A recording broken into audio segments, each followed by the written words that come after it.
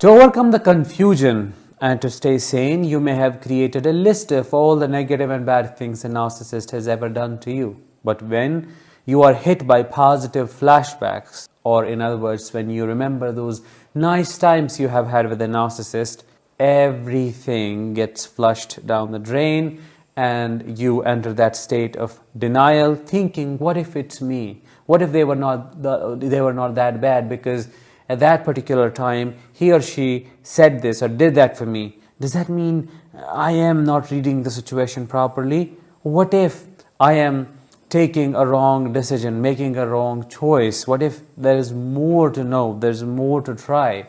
That in itself is a big sign of narcissistic abuse trauma, because cognitive dissonance is essentially an atypical sign of the same. The compartmentalization of the experiences, where one part of yours wants to move on, yet the other feels maybe there's more to try, maybe they are not a narcissist, is called cognitive dissonance. This confusion may seem to be a cognitive problem, but it's not, because it is actually trauma stuck in time. No matter how much you try to dissect these memories and go back and forth, you won't find a resolution if you do not build a narrative.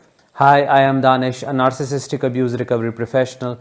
Today's episode is going to be all about learning an exercise to overcome cognitive dissonance once for all. We'll learn how to look beyond the timestamp that keeps you trapped. If that is what you're interested in doing and learning, please make sure to subscribe if you haven't already, or if you are new to this channel.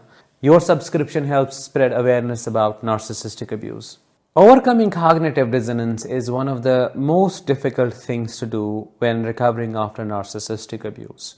Many survivors find themselves stuck trying to deal with this mind screw the narcissist's hot and cold behavior has created. They are trying to overcome the addiction they feel simultaneously with cognitive dissonance, because cognitive dissonance is what maintains this bond of Herculean strength, which otherwise is known as a trauma bond. This chronic state of confusion, cognitive dissonance, cannot exist without emotional dissonance. So there are two internal states that a person struggles with at a given time. The confusion in memories, because they have some memories where the narcissist was acting nice, yet most of the memories are filled with pain and abuse. And this contrast, this difference between experiences makes them wonder, who is this person actually? So the goal of breaking or dissolving cognitive dissonance is to see the narcissist for who they are. Everything else that you do after that just follows the same, to reveal the truth. Why truth? Because truth will set you free. Now, it's equally important to understand before we do the exercise that there is a difference between cognitive and emotional dissonance. In simple words, you can think of it as a struggle or a fight between your head and heart. Yes, that is how it feels like. Because at an emotional level, you also have two different emotional experiences that you have had with the narcissist. The same narcissist was a monster to you, and possibly you felt a lot of fear, a lot of anxiety, a lot of pain and sadness. Yet the same narcissist, when they were nice, when they were throwing breadcrumbs at you, you felt contentment, you felt some kind of satisfaction, you felt connected. So do you see these coexisting but opposing emotional states?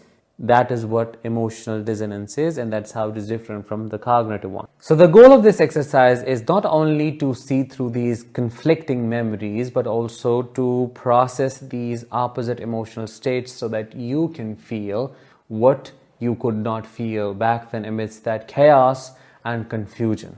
For this exercise to be successful, you have to do only one thing, and that is to be intentional, because your intentionality will help you to become curious, and your curiosity will induce objectivity, which then will help you discover the truth you are trying to find through this rumination that's happening in your head. I highly recommend you journal, because this is based on completing the narrative. It will require you to go back and forth between the times to be able to connect the dots for yourself. The exercise is called narrative building technique or narrative building exercise. As the name suggests, it's all about seeing beyond that point in time that confuses you and to connect the dots so that you can see the bigger picture.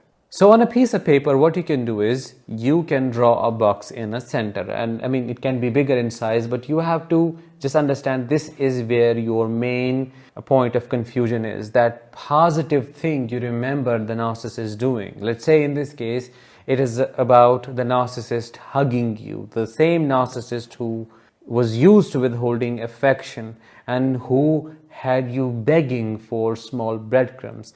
The narcissist is hugging you and you can recall that, which then revivifies all the emotions you felt back then, makes you feel them again, which then triggers emotional dissonance. So in the center, that is our target memory.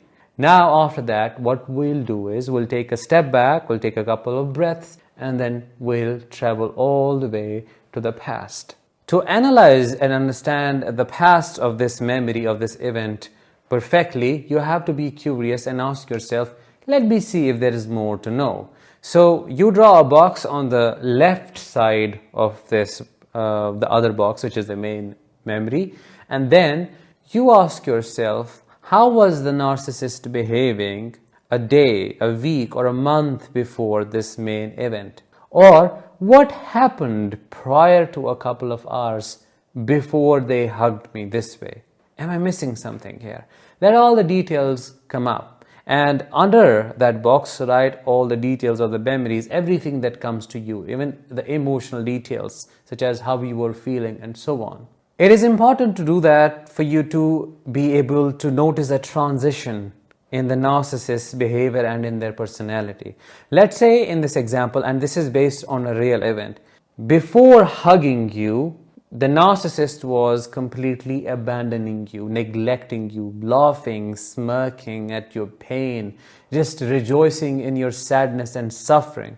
You were begging them to love you, to accept you, to keep you with themselves, but they were just completely disregarding your pleas, your presence, and your need for their affection. You were just craving for it, and it got to a point where you then started having a panic attack. And it's during that moment, when you were having a panic attack, they hugged you, they behaved differently. By connecting the nice memory with its past, you will be able to see the transition, the shift you can't see otherwise, because the emotions, the emotional dissonance that comes up takes over your power of discernment and your capability to think rationally.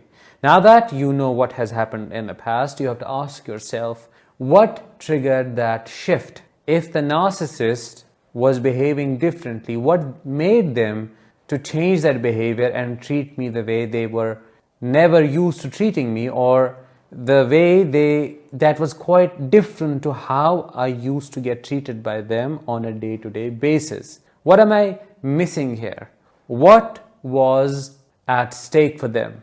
Were they at risk of losing something? You have to keep digging in until you find something of significance, knowing and understanding that a narcissist doesn't do anything without an ulterior motive.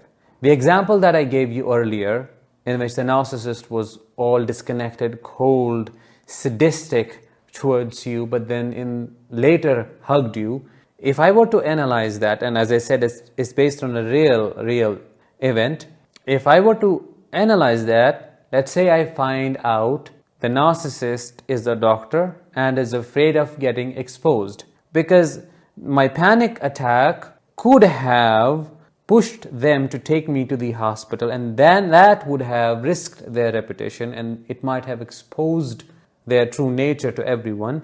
They shifted their shape, they changed their colors like a chameleon. The doctor narcissist did not change their behavior because they had a big realization. Of course not. I have to ask myself, what was actually happening? What were they trying to get? It was their reputation they were trying to save. So they knew what I needed the most. They gave it to me in that moment. I felt better. the need to take me to the hospital was evaded, it was avoided, and they took care of the situation differently. So for me, though, it was a moment of reunion, and it felt like my whole world has been turned upside down in a good way. Everything is fine because I was deeply trauma bonded, and that is what was happening. This is exactly how you have to think. You have to think what happened to me and what they did and why so. Once you have all the information from the past and it's very clear one side of the picture, now we will travel to the future. We'll draw a box on the right side next to the center box, which is the main memory, and then we'll ask ourselves similar questions. Was the narcissist capable of maintaining the change they showed in that nice moment? How did they behave, or how did their behavior change a day after or a week after that? Did I end up feeling worse after feeling nice? If yes, why so? Did they abandon me or punish me in different ways? If yes, how? List all of them under the box. Try to connect the dots for yourself. Fill in the details. Ask yourself, what pattern do I see here? How did they change after pretending to be that nice man or woman? Why did they change? Why couldn't they retain that behavior? What does that tell me about their personality? What do I need to realize and understand in this moment? What do I need to feel? Because you are now connecting the dots. You have the future image. And let's say we go back to the example that I gave you earlier. In that example, the need to save the reputation was already taken care of. Now there was no need to give me affection at all. There was no need to take care of my emotions because after all, they were nothing but a burden. So the narcissist starts treating me worse than how they used to treat me, because in that moment I pushed them, I controlled them to behave in ways they were not ready to behave. I didn't give them space. I mean, all that crazy justification they give to themselves when reasoning in their head. So that to me is of significance and importance, because I can see the hot and cold behavior, and this small time stamp loses its meaning. It's of no significance. I have to zoom out and I have to see that this is just a small sporadic thing. Similarly, I would like you to come up with all the reasons why they chose to change their demeanor, why they shape-shifted, and what does that tell you about their overall personality. I invite you to open up to realizations, because these realizations are extremely painful. It's going to trigger the integration between the two opposing emotional states, and you have to sit with those emotions, because a lot of sadness is going to emerge. A lot of grief is going to emerge, because you will be able to realize that those good memories you held on to so dearly were nothing but an illusion. That memory was also a lie. You have to ask yourself, what can I see in other memories that are as good as this one? Is there a pattern? As you complete the narrative and you see the bigger picture, you have to ask yourself, what am I ready to say to myself? He or she was as evil as it seems to be. That good memory was not real. It was a facade he or she put on. Or that picnic, that excursion, or that nice thing, most of the efforts were put into the thing by me. I created the whole happiness. They were just present in it, and that doesn't make it any special. I felt it was special because I was deprived of affection, so much so that any drop of it felt like a river. With all these realizations, you have to let yourself accept that this is how it is, not how I want it to be, because the way you want it to be is only going to prolong your healing journey. You have to see it in bits and pieces as much as you can to wake up to your truth, and then that will set you free, because realizations always lead to acceptance, and acceptance leads to letting go, which then helps you to move on. This is how the healing process looks like. Most people ask me, what do I do with this? This is exactly what you do with it. It's not something someone can tell you and then it will go away. No, you have to do the intentional work. You have to sit with it. You have to process that grief. You have to let it integrate. And integration is basically reprogramming yourself. Integration is reprogramming your thinking, your emotions, so that your heart and mind syncs and you see them for who they are. To help you do this exercise, I have created a worksheet which you can download now by clicking the I button above or the link in the description. So all in all, cognitive dissonance is an atypical symptom of trauma which needs deliberate practice and intentionality to overcome. And it's through breaking the spell of cognitive dissonance you will be able to break the trauma bond. Think about this. If there is no confusion, what will you miss? If you know who they are, of course you know. Why not to go back to them? There is nothing to go back to. So practice this more. Let me know if you liked this episode because it was different than others, and if I should be creating more like this one. With that, let's bring this episode to an end. Thank you so much for staying with me. I'll talk with you in the next one. Until then, let the healing begin and continue.